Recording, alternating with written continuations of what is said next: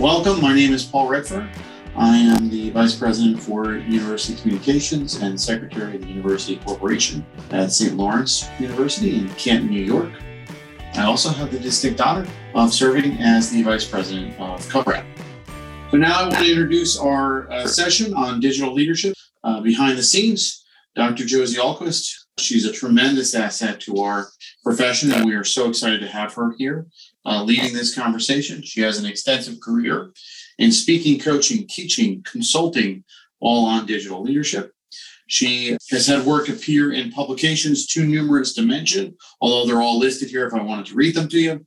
And her book, Digital Leadership in Higher Education, Purposeful Social Media in a Connected World, was listed as Amazon #1 new release for college and university student life.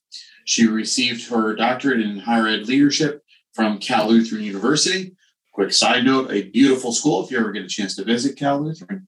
Master's in counseling from Northern Arizona, and a BA in sociology and human development and family studies from South Dakota State. Prior to her independent past, Josie spent nearly 15 years on college campuses. She served in areas of student leadership, student activities, res life, student affairs, communications, marketing, and currently serves as a research associate and instructor at Florida State University Leadership Learning Research Institute.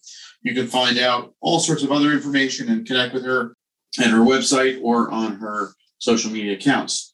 We are so fortunate to have her and others join us today. So without further ado, welcome, Josie. I'll turn it over to you. Thank you, Paul. It's so wonderful to join everyone here today. Again, my name is Josie.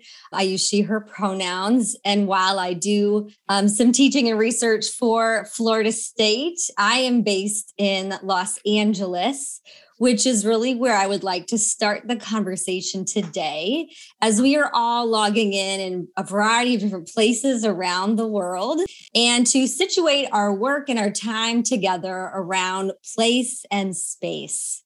And so I'd like to do that acknowledging the land that we each reside on. My workspace today is on the traditional homelands of the Chumash and Tongva people.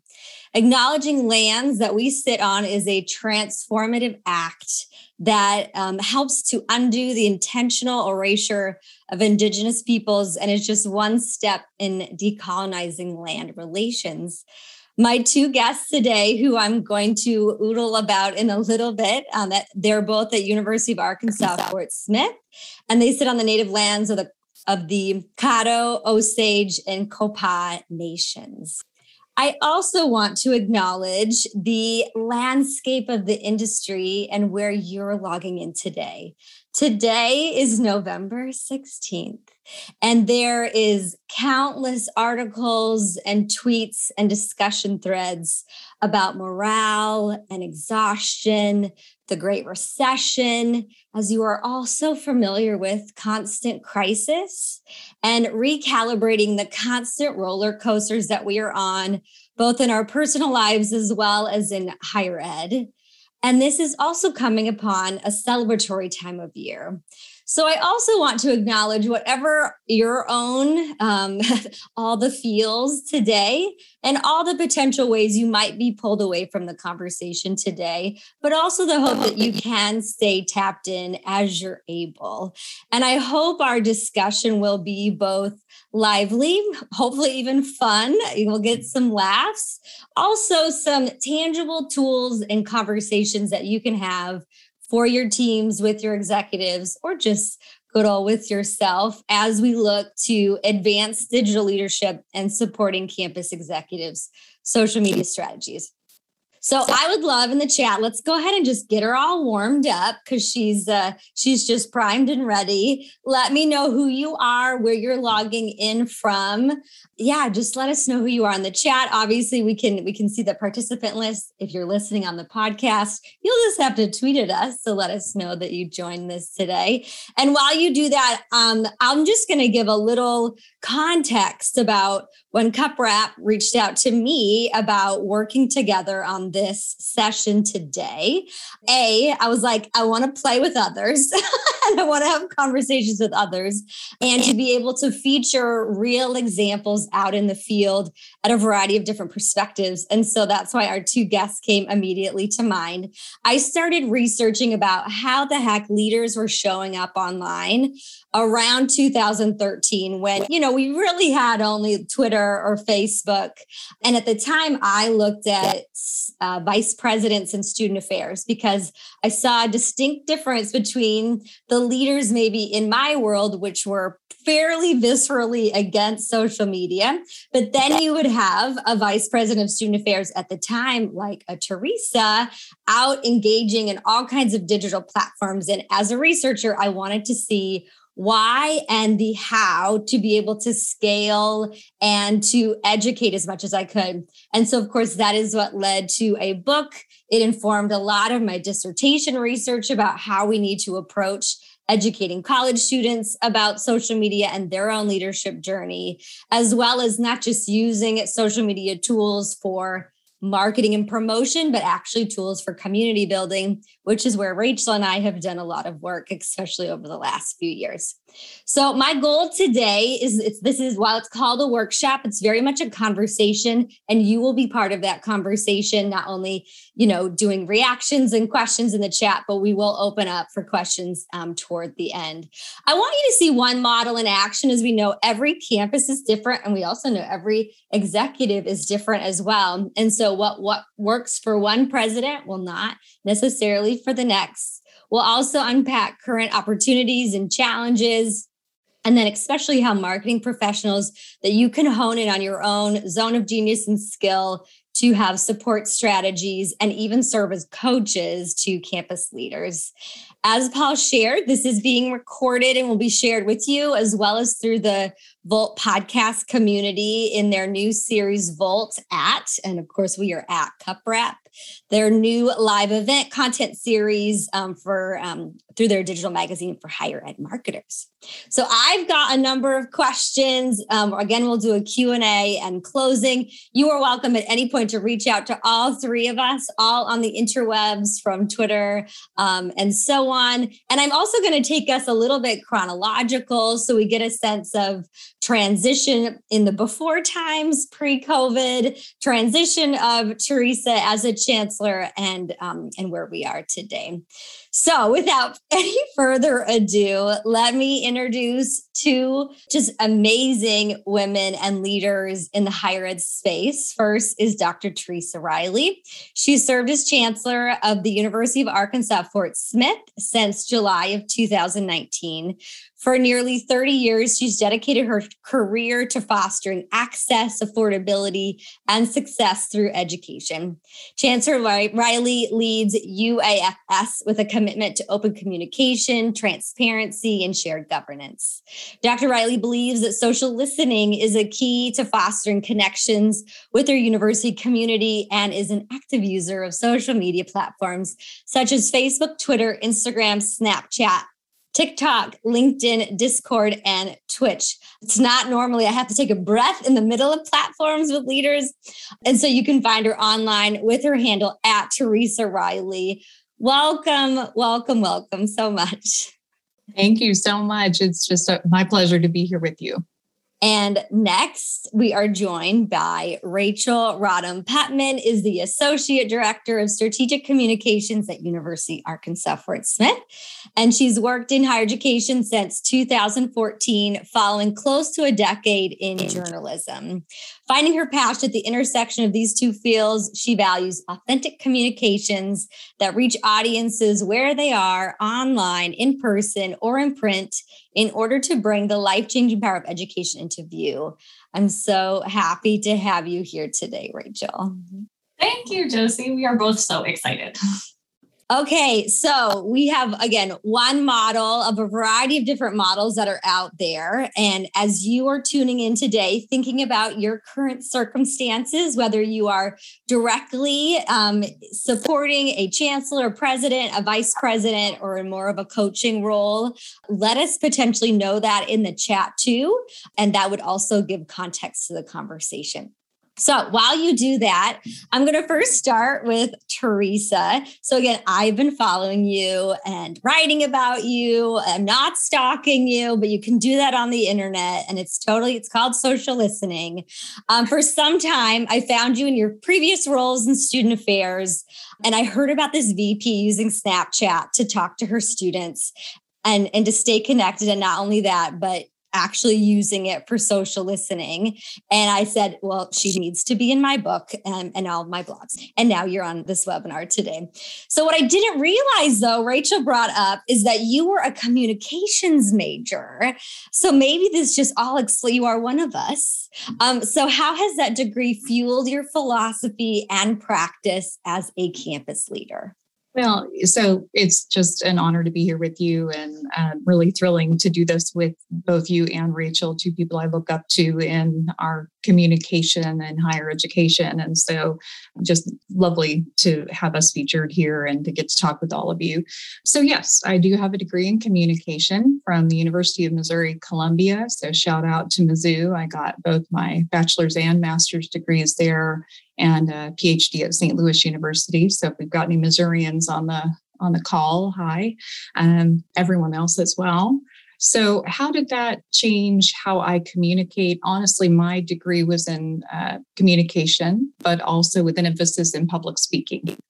And so one of the things that you learn about in communication is, the dynamics of your audience, and being able to read your audience and to know who your audience is, to try to put yourself in a position where you can anticipate what it is that your audience may be asking, the who, where, why, what, that our journalism friends are constantly asking.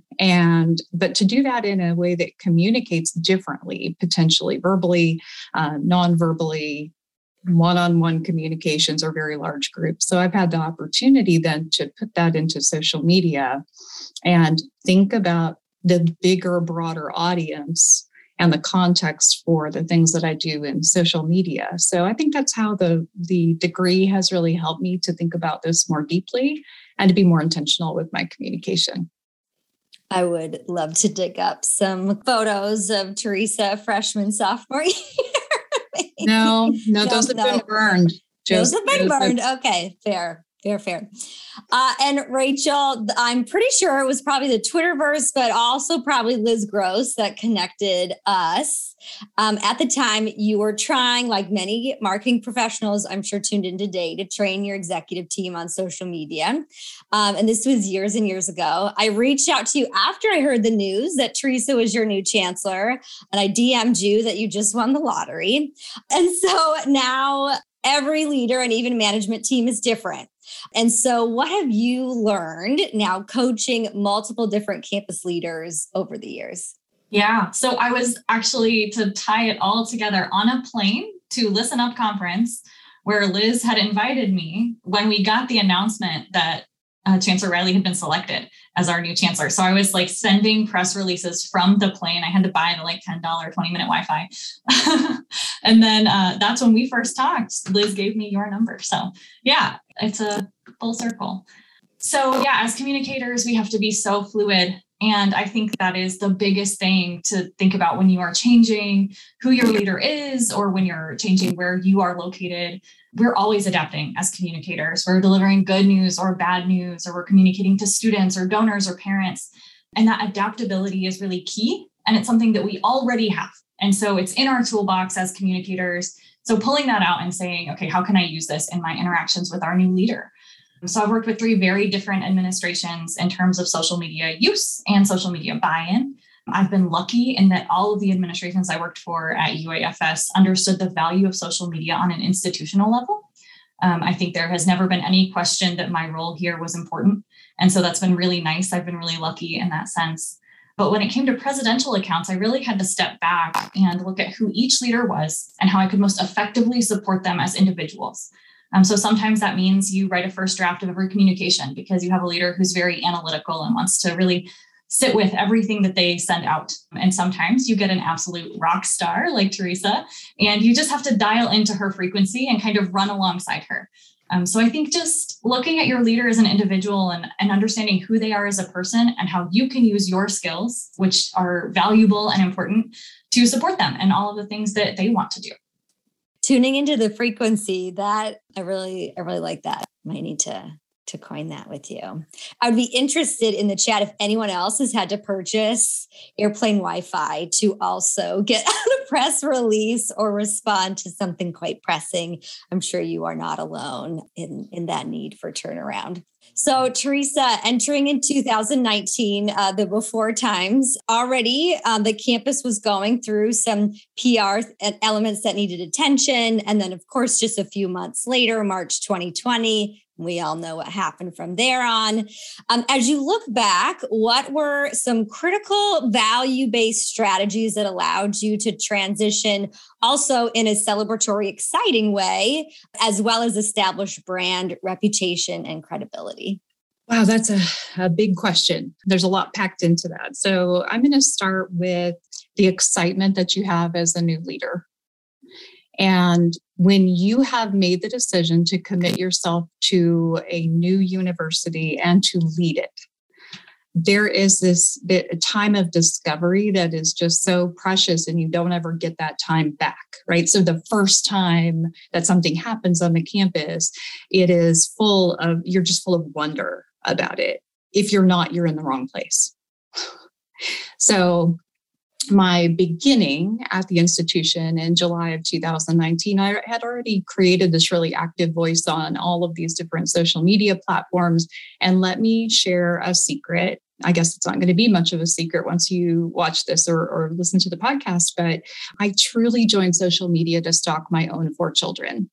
Like, that is why I got all these social media accounts, because they were living their best lives. And in some ways with my money, no kidding, to view that and to get these glimpses into their lives off in college, or, as they were doing these amazing things and they were processing through it as young adults. I could see it happening for them. But in the meantime, I'm also watching it happen for, 6,000, 7,000 of other people's kids. And so what a tremendous opportunity to do that, and then also connect with parents or connect with other higher ed administrators. And so it's just been, this wonderful journey of starting for purely selfish reasons and then really pivoting to continue my selfishness. Don't think I don't still stalk my kids, but to move that forward into a new leader on campus, it was my opportunity to show the rest of the world the excitement that I had about the new place, and to sort of honor each of the very distinctive traditions, customs, things that I was experiencing for the first time, with the wonder of a freshman who's seasoned. So not worried or scared, not wanting to get involved. Instead, I'm the leader of the place. So every single thing that happened, I was automatically invited into and felt welcomed at. And if every freshman felt that way, my gosh, can you imagine? The retention rates are through the roof. So it was looking at it through that lens. And Rachel and I often went to all these things together, because she was also documenting my reactions to some of these things. And so it was really fun to have that opportunity together, because it helped us form such a good and close partnership and relationship. And I got to experience a lot of that with her at my side. So that was just a really neat way to begin a new relationship.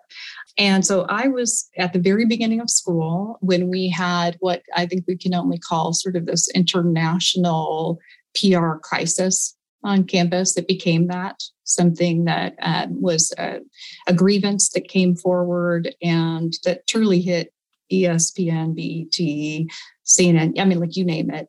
And it was sort of this crisis of conscience and values of the institution, where it's shocking how one person's action can cause many people to question the values of everyone at an institution.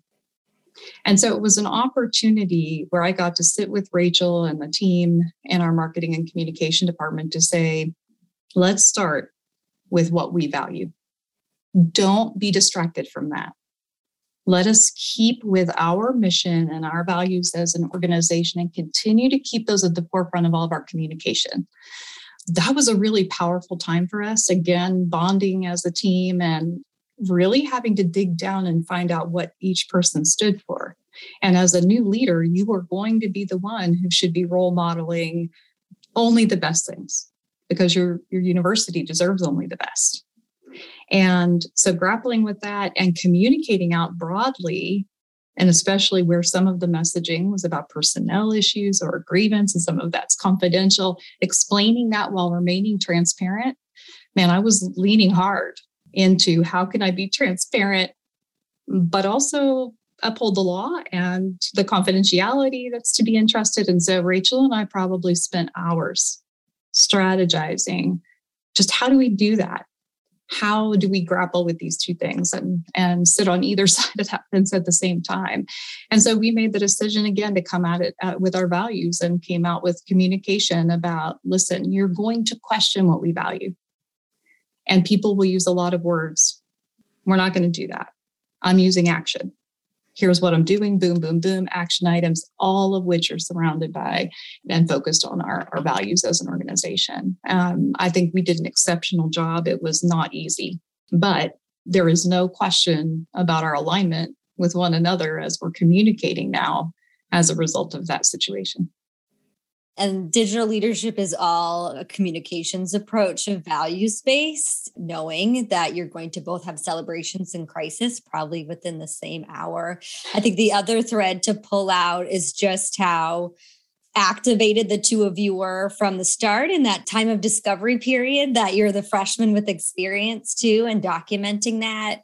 And then just for those listening, this might be a great conversation to pass on to some leaders that might just need to be reaffirmed of different ways of being and working with your marketing professionals. Again, kind of hearing the insight and the outcomes from Teresa's perspective.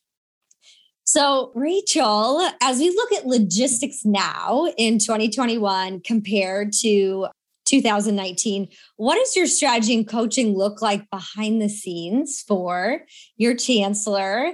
And what is all Teresa, like if we go to Twitter or different platforms, versus what are you and your team creating? Yeah, so we are really lucky that I do not have to run any of her accounts. I certainly help her. I tag her in things that I think she will like to share. And my role in her social media presence is making sure that she is well represented and represented in the ways that fit her voice and her vision on our institutional channels. So if you go to @Teresa Riley on any of those platforms, you will see her exactly as she is. And I think that is so important. That has shaped so much of how I coach other professionals and how I, think about the role of a chancellor on social. Like she said, we went through some difficult conversations in those first few months and then straight into a pandemic. So looking back, it really allowed the two of us to be close and to be vulnerable with each other and deep dive into what drives us, what we value, why we're here in higher ed, but why we're here at UAFS. So I know her as a person. And I genuinely like her as a person and I respect her as a person. And I have a pretty good understanding of her needs. And so now, as we're in 2021, I am a little more able than back in 2019 to guess what she needs. So if I see a tweet that I think, oh, maybe she needs to just like FYI on this, I'll just send it to her on Twitter in a DM. Here you go, just FYI. I also know when something will need to be discussed, when we need to say, hey, can we set a meeting? Can we talk about this? And set a little more time to strategize or discuss. And now, 2 years down, we really get to start doing some cool stuff. So we get to start looking at strategic plans and capital campaigns and doing some like long-term planning. And that looks a little different than that, hey, here's an emergency, or hey, we're going into a pandemic, or let's have an after action review of something, that's been devastating to our campus, like having to shut things down. We get to look at the future. And so that's really exciting as a communicator to be ready to move not past those crisis communications, but to see a path forward and the light ahead. Yeah, I think it's definitely the transition to being proactive and strategic in our communication versus being reactive to the situation around us. So I think it's just a tremendous opportunity to work together on that, envisioning our future as an organization. And one of the ways that, I'll just brag on Rachel, if I could have a minute to do that here, although I'd do it all day if you'd let me, is that when I arrived, one of the things, Rachel's far exceeding any position description anybody ever thought of. And one of the areas that I heard a lot about while I was interviewing for the position and when I first arrived was that people here are incredibly humble. And I always describe it as hiding their light under a bushel. And so as a result, they're really not out telling our story because they're afraid that sounds braggadocious. And so I know that our marketing and communication professionals know differently.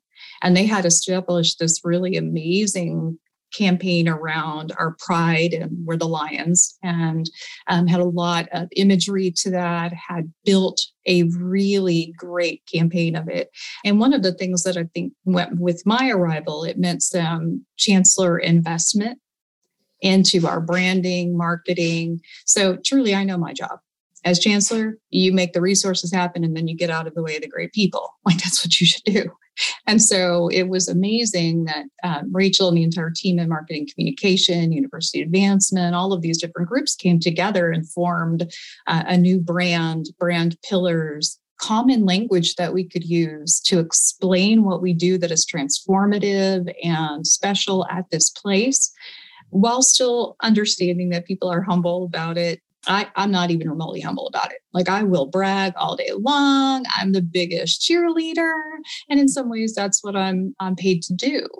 But I'm truly bragging about the great outcomes of the education here because of people like Rachel and the rest of the team who do the hard work. So it's been amazing to launch brand new websites because we have a brand new web platform. In my 2 years, new brand pillars, all new marketing materials, getting that training out about how to communicate and tell our story to a variety of campus constituents and community constituents, and then ultimately to roll out a brand new web platform and training the users now so that we're decentralizing our website. Wow. So for those of you who are on this call and you're listening to all of that, you can imagine, oh my God, all of that in 2 years. And they've managed to accomplish all of that while using all these different modalities and PR. Everything to do with our press, our journalists who are constantly inquiring about things for the institution. And so whether that's print media or it's our television stations, radio stations, to manage all of that as well. It's amazing amount of coordination that it goes into it. So I respect each and every one of you who are doing that work because this is not easy. And it is real easy for someone like me to get on social media and shoot my mouth off. And so what Rachel hasn't said is that we're close enough that if I were to be out doing something, she would absolutely be able to redirect and say, maybe we shouldn't respond to that one. Please, for the love of all that is good, please don't do that, which has been helpful. You have to have that level of relationship and trust. So, okay, my bragging about Rachel, I'll conclude for now. No, I think I'm sure it means a lot to Rachel, but also to those tuning in that may not receive as much thank you, let alone the loud praises that you give to everyone in this industry. You can also, just tell from, your groundings in your comm major to the priorities as a chancellor is about branding and communication, relationship building. So, Rachel, let's talk a little bit about trust and building trust as whether folks have a brand new president or chancellor or they've been there for some time. Many times we're talking about attempting to get access and the ear and the understanding, let alone training of technology skills. So what has been kind of critical ways and successful ways that you've done this in the past? And how might we even see that on the fly For some folks, that might actually mean you get on their calendar weekly or every other week. What have been some other strategies that have been helpful to build your relationship over time in maybe some unique ways? Yeah, so I might let Teresa talk about how she gives me access, but I can talk about how I ask for it, right? So I think you have to remember as a communications professional, especially if you're thinking about someone, she's very open. She's open with everyone. She'll talk with everyone. So that has been easy for me, but it's not always like that with the president. And so just remember that it is an incredible act of trust to let someone else speak for you, to let another human who is, fallible and can make mistakes be your voice and even advise you on how to speak for yourself. People who are in positions of power have been doing this work for a long time without the advocacy of communicators. And so when you come into a position and you're told it's time to let someone else write your quotes, that's scary. That's a lot of trust in understanding that someone else can speak your voice and walk your walk. And so treat it like any other relationship where you're building trust, get to know the person, get to know what their goals are, what their needs are.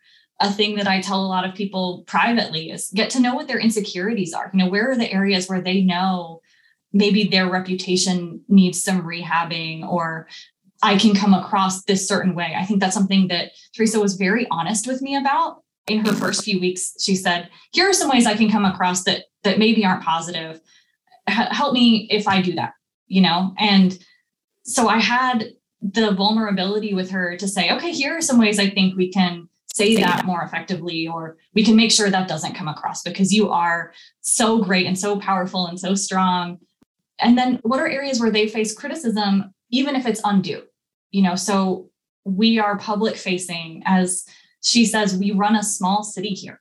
So where are places where there might be criticism that you can counteract as a communicator? And then bring all of those things to your president, to your vice president, and say, here are the ways I can help you fix these issues. Here are the ways I can help you build your brand. I can help you support your reputation. And then not only do we have these very valuable skills, but we have data. Like in social media, we have so much data all the time. I've been really lucky to have been heavily invested in. So I have lots of media monitoring software and social listening software. So I am able to present a full booklet, if you want, hundreds of pages on here's how everything that you've said in the past month was received, or here's how the senior staff as a whole is perceived. Here's how the university is perceived. And so we have the luxury of being able to put numbers to everything we're saying. So if you are really struggling, you've tried to get them to trust you, you've tried to share your experience, show them the numbers. You have these numbers at your fingertips, and that's powerful. I always refer to it as speak the love language, whether if it's faculty, pulling scholarship, some executives with the data. Teresa, how has that data helped inform you in other ways you've given Rachel access? So I will tell you probably one of my proudest moments was when Rachel came in. I hadn't been here long, and I had put out something, and I don't even remember now what it was. That's how inconsequential it was in comparison to what Rachel said. She walked in and she showed me sort of the reach and the impact of some of the different communications and different modalities. And she said, and your tweet on Twitter was the most liked and popular thing we did this whole week. What? I mean, I'm telling you, it may not have been viral, but it might just as well have been based on how that felt. That felt so good. It was reaffirming. Now, if the message was different, because there have been weeks that was not going to be the message, right? It wasn't like yours was the most liked. It might be yours was the most boring. What are you doing? So I don't think it's going to tell me quite that. But the truth is that it's like, how do you create this sense where you can walk in the door and tell me this didn't work or this did work, let's do this? Because I do see the evidence. I think as leaders, we don't have the luxury of just throwing spaghetti at the wall to see what will stick. We have to have data-informed practice. And so I agree completely with what Rachel is saying about that level of sophisticated analysis. But then also I would suggest having the ability to walk in the door and deliver that news no matter what. So I can't get defensive about that. That's the fact. And ultimately, there's no point in being defensive. I'm the one who created a communication, so I better be able to stand behind it and say, okay, you're right. We do need to change how I communicate with this audience, or how often I'm doing something, or when. So I will say my calendar, Rachel has complete access to. So every single thing I do, where I'm going to be, at which times, and literally that's personal and professional engagements, she knows it all. I think she knew my wedding before I had announced it to my children. She's like, it's on the calendar. Oh my God, it's happening. It's happening. Because I got married about a year ago, almost a year ago. And so I know, so exciting. And so it was really important when I first arrived. The chief of staff said, so I just want to check in with you on this calendar thing, because most chancellors are pretty protective with the calendar. And so I don't know who you want to have access, but I've already had a request from Rachel to know if she could have access to it. I'm like, sure. What have I got to hide? My life is lived in a fishbowl. If you've ever lived in residence life, like you've lived on campus, you know what that means for sure, because you've lived it. Like every single action you take, everything you do, people are around you all the time and they see it where you work. So as a chancellor, same. Whether I'm in Walmart, I better be wearing my university brand. I better have my mask. I better have my things that stand out. I don't forget who I am wherever I go. I'm that person, and I don't ever divorce myself, nor would I want to, from the role that I play here at the university. So I have to do that on social media just as much as I do in person with anyone else. But that access to the calendar allowed Rachel to know, oh, this is going to be her first time attending something. I want to be there to experience that. And my guess is she'll want selfies, which I do. I'm a huge selfie taker. So I love to do that. I love to get students in the pictures. I love to make sure that it's action oriented. And I use different platforms for different things. So you're going to find I'm using Twitter for more narrative concepts with students, or to comment on things that they're posting about. I'm going to use Instagram primarily for still photos, but really action oriented, sometimes video, obviously Snapchat with video, and TikTok with a lot of fun, creative things. And that's been so helpful during a global pandemic where people just wanted to connect back to the campus they love and maybe couldn't be on it. So it was fun during that time, although also awful, if that makes sense. I came into work every single day. I was in my office on this campus every single day because I was not around anyone else. Everyone else was working remotely. And so as a result, I was taking videos and creating video content so that people still felt like they were connected even to the campus squirrels that I'm pretty sure are animatronic and sent here to watch me and make sure I'm actually working every day. So I had to create my TikTok around that. It's watching me to make sure I'm working, and I'm here. I'm on campus, guys. I'm earning my keep.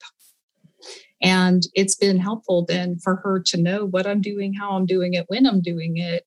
And we often send each other little TikTok videos like, oh my gosh, I just saw this from this school and would love to create something like that. Or why don't we challenge them to a dual, it's just fun to see that happening on lots of campuses, that we can engage with them as well.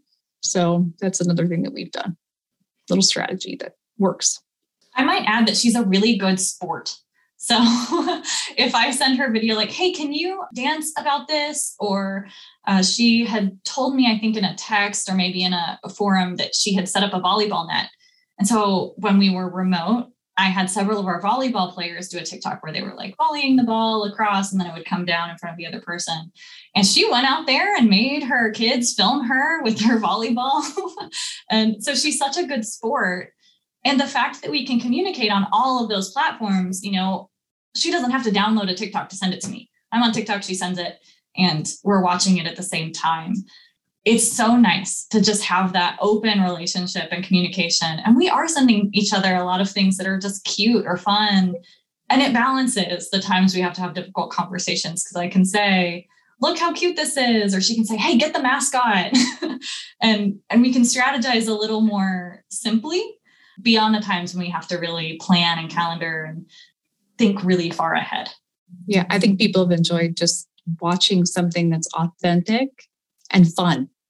There are not enough things that happen that are celebratory and just fun and lighthearted. And we do it because we enjoy each other. We enjoy the place. We enjoy letting you see how this really is and operates every day. We enjoy helping you build your spirit and esprit de corps.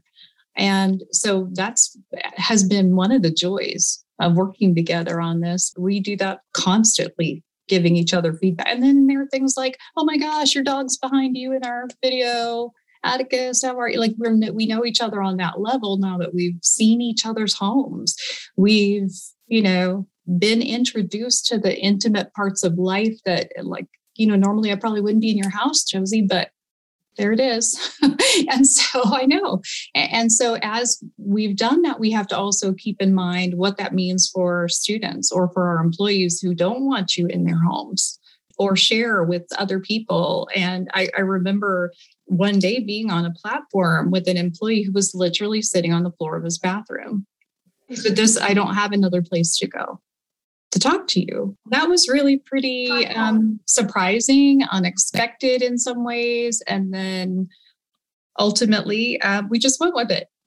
But I think for all of us, it's also remembering what else you're showing people in social media. What else is there that you're not talking about? It's not really the part of the video, but remembering the background and the context for everyone. It's also important for us to remember we have so much privilege. I mean, we do. We have the ability to dance. We have the ability to speak and to hear and to see. And we have the ability to use these platforms. We have the commitment institutionally with our funding to invest in some of these things. I don't ever take that for granted. And so it's important for us to also just acknowledge that and realize that the people who are part of this discussion today have very different levels of access to some of the resources we're talking about. And we have had to build from the ground up.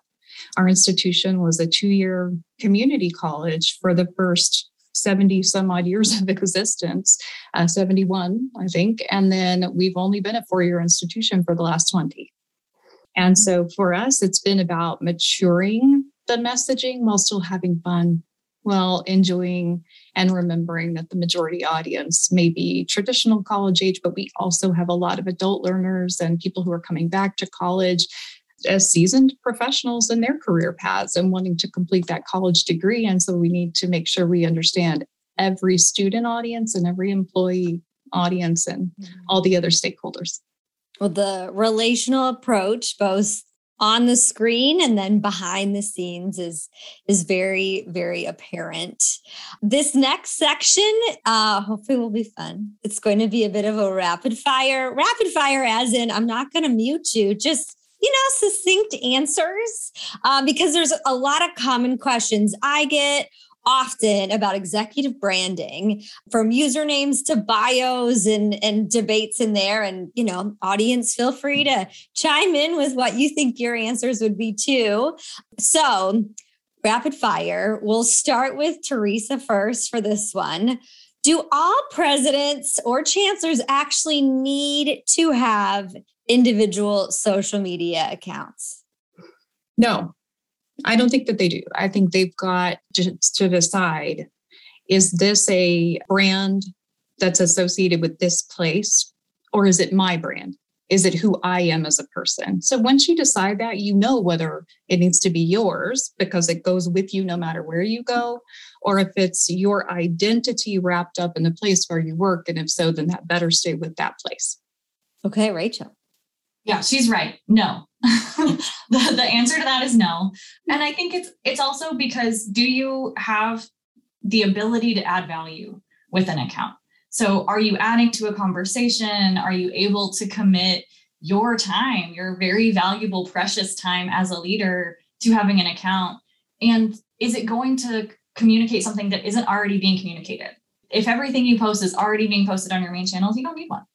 And why would you spend your precious time doing that if it doesn't benefit you or the institution? So yeah, no. My answer is also no. We didn't share answers before, I swear. And community can tell when it's a ghost written account, if it's not authentic. And again, is that an asset to the institution or even to that leader, or if it's just becoming another busy to-do list? Because you can feature your leaders in your main institutional accounts versus having their own, especially if they're not actively involved. Okay, we've squashed that debate. Next one, the most common question I get is about username and bios. So, is it at Chancellor Riley? Is it at Teresa Riley? What should people think about as they create a username, or does it even matter? Rachel, we're going to start with you. Yeah. So obviously Teresa is at Teresa Riley. That's her account. She came in with it. She had built her brand. And I think it's really effective and really important that she is herself there all the time. So if you are looking back, you see her full resume of experience at higher ed institutions. You see all of the things she was doing at Kingsville, all of the things she was doing before she ever came here, and the relationships she built with students at all of the places she's been and all of the places she's spoken. And that's valuable. That brings something beyond what she's done here. You also get to see her husband and her children, and that is very real and relatable. If you follow her on Snapchat, you get to see her cats. Jerry is my personal favorite of her 3 cats. He is a tripaw. But, you really know her. And I think that is so valuable. And that's something that we can't recreate. So I feature her all the time on our channels. I love content that has her in it. She does photo shoots with us. I said she's a great sport. But it's because that it's her account that she has so many followers and such a dedicated following. We do own the account at UAFS Chancellor, just in case. But we don't want anyone else to have it, right? But it's closed. We have it turned off. We have it private. It's important to think about your brand and who could, be accessing those accounts. I know that's a huge problem on TikTok right now, is people holding account names hostage. But she is herself on social, and that's powerful. So I think that, if you want your username to be your institution, that's okay. But think about why. Are you going to own that? Is it going to stay with you when you leave? Is it a inventory of the work that the chancellors of the institution through history have done? Or is it about that person? And that's a decision you have to make. Okay, thank you. Teresa. Okay, so my parents already made my life really hard by spelling Teresa, Terisa. Very few people in the world spell it that way. They said if Lisa can be Lisa, then Teresa can be Terisa. I have literally no idea why that was important. So I constantly have to tell people how to spell my first name. Adding much more to it, I think, would make me even harder to find on social media. People will sometimes have a hard time just with the first name. There was a period, and I remember my children saying, Mom, there's a big push right now for women who have a doctoral degree to own that and to include it and add it to the social media handle. Are you planning to do that? And I said, I'm not because I don't really appreciate the hard work that went into earning this credential, and I'm very proud of it. I'm proud of the place that I studied. I'm proud of the information it allowed me to know and process differently. However, I just want for people to find me. When you change your handle on any of the social media accounts, it reduces the likelihood that people will be able to find you. And we have put out a number of things, whether that's on social media or even publishing, that tell you my handle is at Teresa Riley. And so if I add something to it and it makes it more complicated to find me, then it's not doing me any good. The spell checking always says you misspelled her name. I'm like, no, I'm not. Back off, Grammarly. I need to add it. Okay. And so my view is, again, who do you actually want to connect with you? Do students really need to know the title, or are they actually going to be searching that term? And to keep it simple, know if they already had a presence before. And like Rachel said, you might want to grab up other accounts for just branding purposes that are held as potential options too. Okay. Last one. And this one might be a little saucy, is who owns the brand of a campus executive? Do campuses get to keep a leader's username or account if they set it up for them? I'm going to start with Teresa. Yeah, absolutely. So if the campus is setting it up, they should absolutely keep it. And any account that has UAFS for us that identifies as this campus, we need to have that password. We need to be able to make sure that as people change over in their jobs, as students graduate, and we've got these great accounts that had a following, we don't want to lose the ability to pass that to the next person or next leader or student, right? So I firmly believe that if it is a branded account, it should belong to the institution. And again, it's not about going in and altering that account content. It is truly about being able to pass that forward so that you don't lose the followers and the people who want to listen and interact with that account. Okay, Rachel. This is someone who has listened to me preach about our social media policy more times than she would like. So I think if your institutional accounts are branded, if your central communicators are creating the content, the university owns that, just like we own any content that we're creating for our design, that we're creating for photography. But if you are helping an executive, so I coach a lot of our executives on campus, if you're coaching someone through how to run their accounts or, helping them plan content, that isn't necessarily the university's. It's just about what you are asking them to do and how much of your time is invested in that. Are you working with these people as a coach, or are you working with them as a content creator? And I think that's where you draw that line. But, Dr. Riley gets to keep all of her photos of her cats when she leaves here one day, hopefully in a very distant future. At my retirement. That's your retirement. So this one is complicated, and again, it might depend on what the leader is coming in with, as well as where they're going to, and how well branded that next institution is or not. I do think you need to have in the back of your mind, you might not retain this if that person has an approach like Teresa, where it is so much her. And it would almost feel odd if all of a sudden someone else is showing up in the TikTok feed of your next president, because like even that branded element. So I think it depends. And I would just say too, that's why it's so important to have these conversations early on, building that relationship. And of course, we don't own any of these social media platforms anyway, right? Like who knows what Facebook and Meta and Instagram are doing. But you've got to be able to transition in leadership. Rachel and I were talking about this, and Josie, I know you and I have as well in a previous communication, which is that when you are the incoming leader, until you actually have the keys to the office, don't post like you have the keys to the office.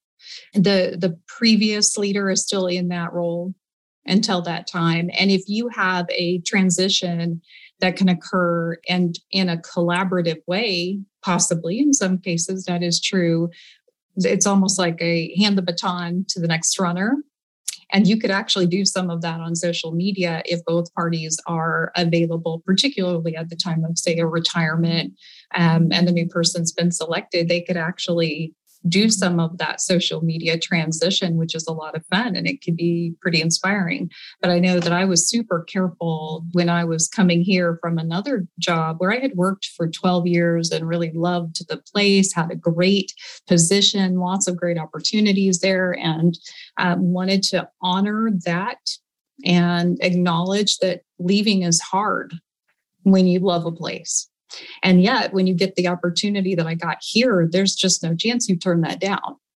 And so I was so excited about coming here, but I wanted to honor then the person who was still in an interim role so that I didn't appear to be the chancellor until I was the chancellor on my first day of work. I didn't want my social media accounts or anything else I did to reflect as though I was encroaching on that person's honored time, because that's what I would want. No one told me that. It's not something you get trained to do. It's just something that, again, it takes you being empathetic and kind of sitting back and saying, what do I want if it's me?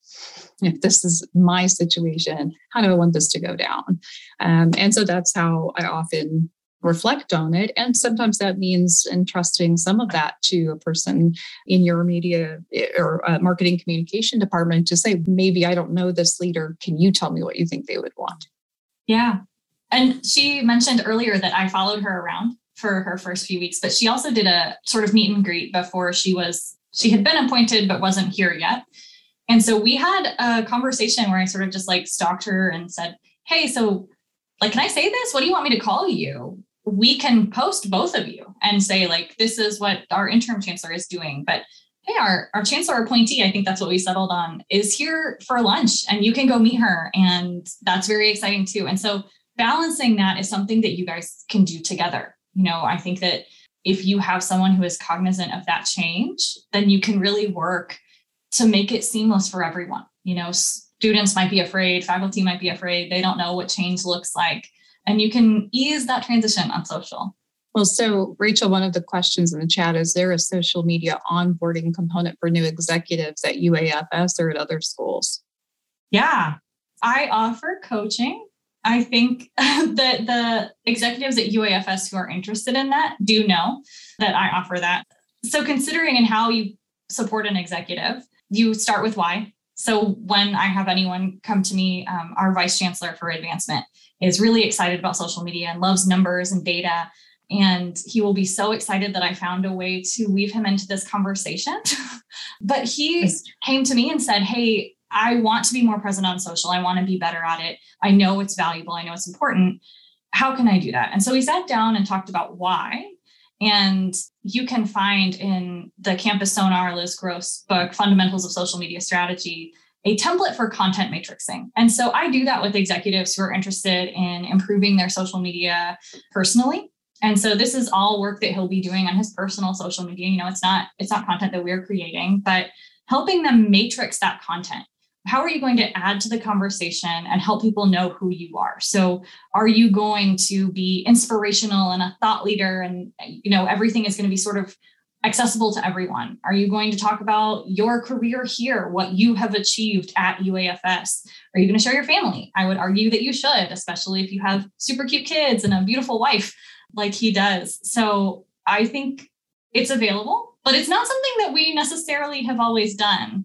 But I would encourage everyone to read Fundamentals of Social Media Strategy and see how you can adapt that content matrixing system to helping your executives, because it's really something that you can grasp, that you can understand, that you've done before if you're a leader, and you can apply it to social media in a way that's really meaningful and really helpful. I would also mention that we, under Rachel's leadership, we have created a lot of guidelines, training materials, so that ultimately, while there may not be a formal onboarding process, there are rules, processes, and procedures around those and best practices. And so she's mentioned, one of the areas where she's helped to coach, but the truth is there are also some guidelines around this for our institution, and there really should be at almost any institution to have an idea of what is your property, what is institutional branding, and what are the differences between these. I know a lot of people who put something in their bio about, tweets are my own and not reflective of my institution. And I'm certain that there are people who work at an institution who believe that they won't be seen as the institution. However, if you are a chancellor, that's never the case. The voice will always be seen as the leader of the institution, influencing, those around them. And so it's important to remember that. You do not need that line that says tweets are my own. Wherever you work, they're going to find you. So just don't even bother. Just know that you are you wherever you are. If you are using your real name, you are everything that you are representing. So just take that out. And with it being holiday season coming up, you can drop my book on any of the desks of your campus leaders, Digital Leadership in Higher Ed. You can read about Teresa and many other examples. And there are exercises that leaders can do on their own or in groups. And then, of course, I do a lot of work with new and transitioning campus leaders and the work with their marketing teams to be a support system and aid for all those involved. I have one more fun question, and then we'll open it up to questions in the chat. So rapid fire. That last one was not rapid fire. I don't know where we went with that. I'm just kidding. Okay. Pumpkin pie or apple pie? Rachel. I'm a heavy believer in apple pie. I love apple pie. I do make pumpkin cookies that my kids demand in a really aggressive way every year. So they're pumpkin pie cookies. That's my choice, my second choice. Okay, well, I mean, while I believe in apple pie, I also firmly believe in pumpkin.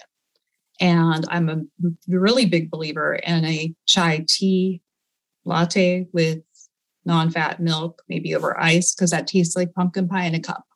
So just want you to know pumpkin is going to be my answer. That's interpretation. And said, I'll take any pie with a la mode ice cream. And we've got people in the chat saying pecan. Yes. Yeah. Oh, drop it in. Let's have pie debates. Bring it on. I'm not even debating like all the pie. Yes. Just bring it on. I love it.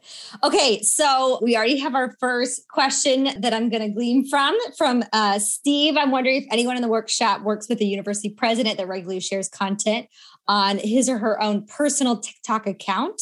The question was, we have a president who embraced the platform and really enjoys making videos, has almost 1,000 followers. Congrats. But would that be better served through a university TikTok account where he can occasionally guest star? What do we think? Why not do both? I mean, I think that's part of the fun of the platform is you can have your own platform. Often you will link in the narrative section, before you post your institutional handle, but also you should definitely guest star in the university, especially as it could send a message to a different audience and show your support for something that's happening. So Rachel might be able to talk about our Day of Giving videos and things that we did here that were about getting the message out broadly and how we use TikTok for that. Yeah. So Teresa does have her own account at Teresa Riley on TikTok. And we have our account, our institutional account is at UAFS Lines. And she regularly guest stars, but that is not what her account is about. Her account is about showing that she has fun. And so I don't have any problem with her posting her own videos. They don't always work for what we're trying to do, which is not to say that they're not important or valuable to her platform, but I don't think you should necessarily squash content that could be good and could be engaging and fun and relatable just because you want some of that content on your institutional page. So when we want something really fun from her, I'll ask her to do it for our page. And we sort of have an understanding, okay, I'm not going to post this video because that's for the institutional page. That's something that's fun. So for a Day of Giving, we all did the bibbidi bobbidi boo, and we all changed into our Day of Giving shirts. And I spent way too long outside with Teresa saying, okay, now jump. No, not jump like that. Differently, like jump differently. Yeah, but too high. I'm an old lady. I don't know what kind of jumping situation are we in here. And she's like, no, on the X. I made an X. This is what we have to do for TikTok. it's jump. Yeah, and so then we pull it all in and make the transition seamless, and it was beautiful, and everyone loved it. But it was adorable. Yeah, what is the fun sort of curated content that you're going to use on the institutional account. And so if you have a president who is active on a platform and you think, I wish we could be having that engagement. I wish we could have that kind of content that they're creating, that authentic voice. I would encourage you to either share it, so you can share TikToks, of course, or if it's another platform, send them a message and say, hey, I would love to be using this kind of thing on the institutional account. How can we make that happen? How can we work with you? How can I send our videographer? Dr. Riley said that she loves selfies. We have a bingo card, a UAFS bingo card, and the most popular square is take a selfie with the chancellor. And people will track her down and be like, it's the only square I'm missing. You have to help me. So when she's taking selfies and posting them, that's great content for her feed. And then I get to take photos of her taking selfies. And so that's one of my favorite photos to take of her, is her with some students, phone out. And that shows who she is. It shows that she's doing that kind of stuff on her page, but allows us to work together with that kind of content. So nobody's losing engagement. Nobody's losing out. And I think leaning into, especially TikTok, I think there could be some fun duets or like challenges to like bounce off between the two platforms. I mean, even on Instagram now, you can have co-branded posts that could show up both on the institutional account as well as like your president or chancellor. So awesome. Okay, there was also another question a little bit ago about calendaring. Editorial calendars. Should we have specific social media editorial calendars for our campus executives? I think that's a great idea, but we don't do that. I think it's awesome. I think it would be great to be planning a little more forward with all of our content. But after 2020, everything was changing so fast that we just sort of set the calendar on fire. So we don't do that. I think it's a good idea. I think it's an important idea if you have to create all of your content at once. So if you get 4 hours with your president and that's the time you have to create all of the content, and you have them change jackets or change ties so they can move across the needs that you have, then yeah, you should be calendaring it out and planning. But when you have someone who can create so much of their own content, maybe you just go with the flow. So she's at an event, and I can say, here she is at this event. Or here's a selfie she took with, the vice president of this organization. And we're able to use it a little more fluidly. Is that the answer? I will also mention that although planning and calendaring is really excellent for preparation for big events and activities, those are some of the things that I think are meaningful in terms of the calendar. Some of it just needs to be spontaneous when it's your own personal account. Very little of that is going to be a scripted and scheduled thing. Often it's about what's happening here in front of us right now that we want to be able to capture live and show how dynamic the campus is at any moment, which is really fun. Leaves are changing and falling. And I saw some students outside who were taking some graduation photos on a beautiful campus. And I'm out like, okay, hold on. You take your photo, but I'm going to take a photo of you taking a photo. And they're like, oh, are you in charge of the social media? I'm the chancellor. I just thought it was really cool to see you out here using your campus to show how proud you are and excited you are about your achievement. And I'm so proud of you. And I get to hand you your diploma. So let's meet right now. And this is awesome. I wanted to capture that minute in my life as much as in yours. So some of those things don't even have to make it to my social media. I decide that later, but that's spontaneous. It's, that moment of time where you think, wow, I am so lucky. You got to capture those moments every time you can get them. I think this is another element, tapping into the frequency of your specific leader or leaders. Is Teresa captures content already. It's part of her DNA on the go as a storyteller.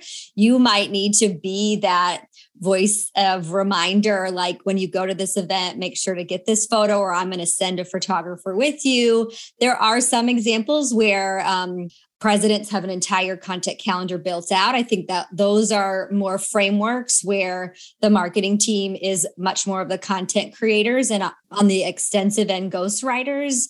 So we've seen more extreme examples, as well as like a Teresa or a Walter Kimbrell, who is all of his own stuff.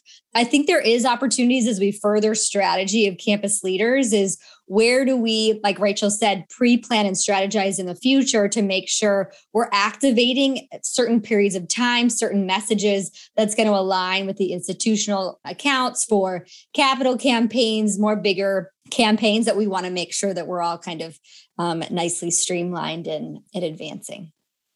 Okay, we'll see if we got time for a couple more questions. Also related, Christine asks, how do you make time for creating content? It can be challenging for busy campus executives. So I think that's another place where having access to Teresa's calendar is really helpful. When we were just now talking, I thought of how excited I was when I saw on her calendar that she was getting her COVID shot.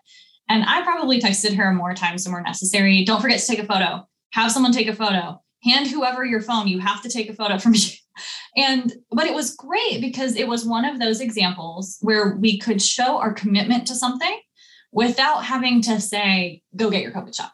Here she is. She's getting her shot. We are working together. And by the way, here's when we're having our campus clinic. And so we can use that content in a variety of ways. So knowing where your executive will be is a good way to sort of curate content on the go, but also from events that you can use later, thinking ahead. But we also do photo shoots. So we'll book 2 hours with her team to make sure we get photos of her interacting with students. And we'll bring in Student Government Association and we'll follow everybody around campus and get them in the library and, get them walking past the iconic campus landmarks. So we do create some content in advance and then we have that to use later. So I know I try to get her out when the leaves are red, like you can see in the trees behind her right now. But also in the spring when students are first back on campus or when she comes to big student events like our freshman welcome event. I think if you go find her on Facebook right now, her profile picture is her with students at Cub Camp, which is our freshman welcome event.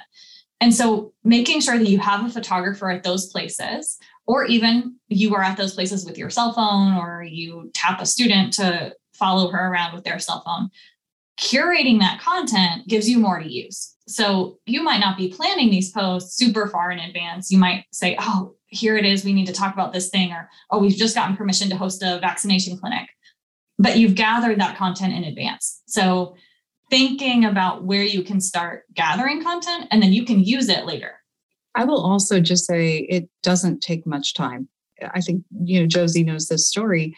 10 seconds can make a huge transformational difference in how people see you and whether or not they think that you are in their corner. Retweeting something that a student organization posts because it's super important to them can make all the difference for them, knowing their chancellor is aware and sees them.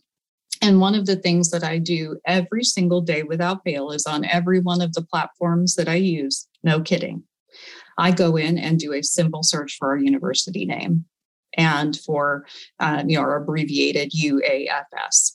Because ultimately that comes up with a lot of content from people who've invited me into their conversations without knowing they've done so.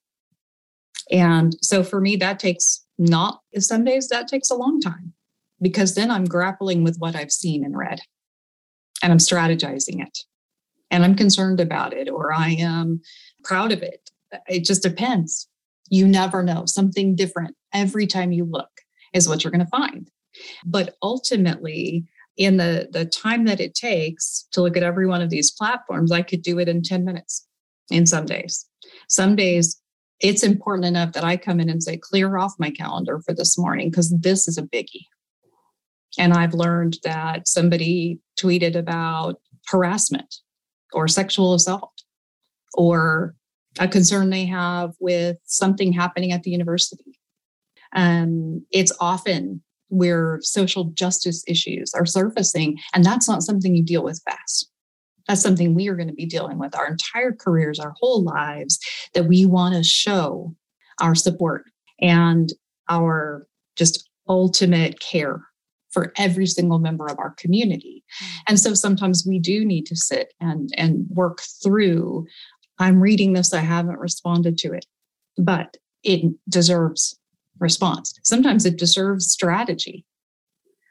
Some people who are more likely to complain on social media platform than they are to fill out a work order or something. And so one thing that Rachel and I would be remiss if we got off this particular chat without talking about are the anonymous accounts. The ones that, and if you're not familiar with these, please go look for your university and, maybe include the word barstool or, bad or trash or whatever. So as I got here, there were several anonymous platforms and one was, I think, broke at UAFS and bad UAFS. And the truth is, these parody accounts made me a better chancellor out of the gate. So I know that sounds surprising. They are out there to make fun of you.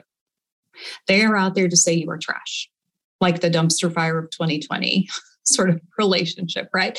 So the truth is that when you listen, pay attention, respond to the things that are serious with strategy, and joke and have fun with the account when it's clearly a joke, then that makes all the difference in the world for how those accounts begin to perceive the institution and reflect it.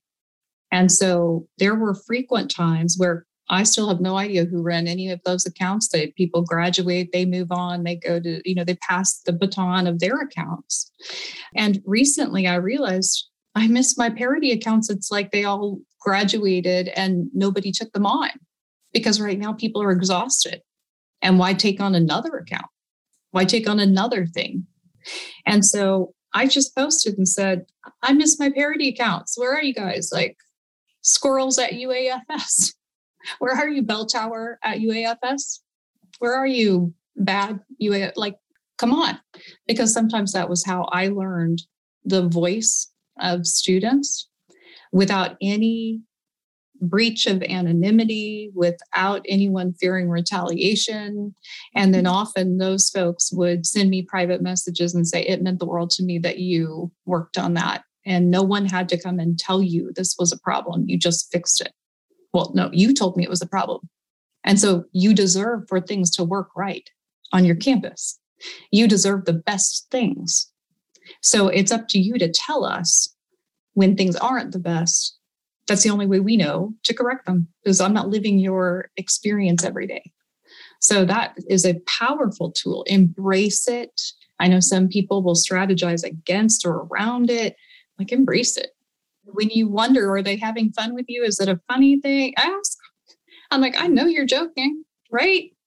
I think you might be one of the first chancellors that have asked for parody accounts to come back. But the way that you interact and banter and have fun with anyone that's activating in a conversation around the campus. One thing that also didn't come up for me to share about Teresa, not only is she so authentic, the digital intelligence and emotion that she shares. She says she loves her students. There's empathy and emotion that can be communicated in digital forms that goes a very, very long way. And even the skills of social listening, that could be another takeaway from today to coach. It's not just what you post, it's how you consume and use these tools to better understand what's really going on your campuses.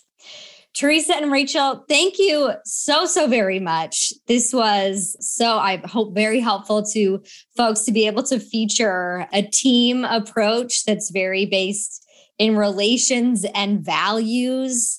Thank you, CupWrap and Volt, and all attendees that are checking this out, either live or in the recording. A couple quick announcements before I turn it over to Paul. As I shared at the very beginning, we know there's so many challenges happening for marketing pros and all higher ed pros right now. And that's why I'm doing a series of free retreats called Renew in December and January, that we're just going to hold space and be spacious as well as strategic together. So you'll get a link about that if you or any of your team are looking for some processing space that you won't just be talked to or at, you'll be talked with within community. And then, of course, you can find me at Josie Alquist. My new digital community building cohort launches again in January, where we give social media training, especially to new social media managers that you might be bringing on. Thank you so much for all the interaction in the chat. Paul, I think I'll turn it over to you. That's great. Thank you again to Josie and Teresa and Rachel. What an outstanding session today. It was just tremendous. And again, thank you to Volt as well for the podcast that they'll produce out of this. I hope to see all of our CupWrap members in March at the annual CupWrap conference in Lancaster. Thanks a lot and have a great afternoon.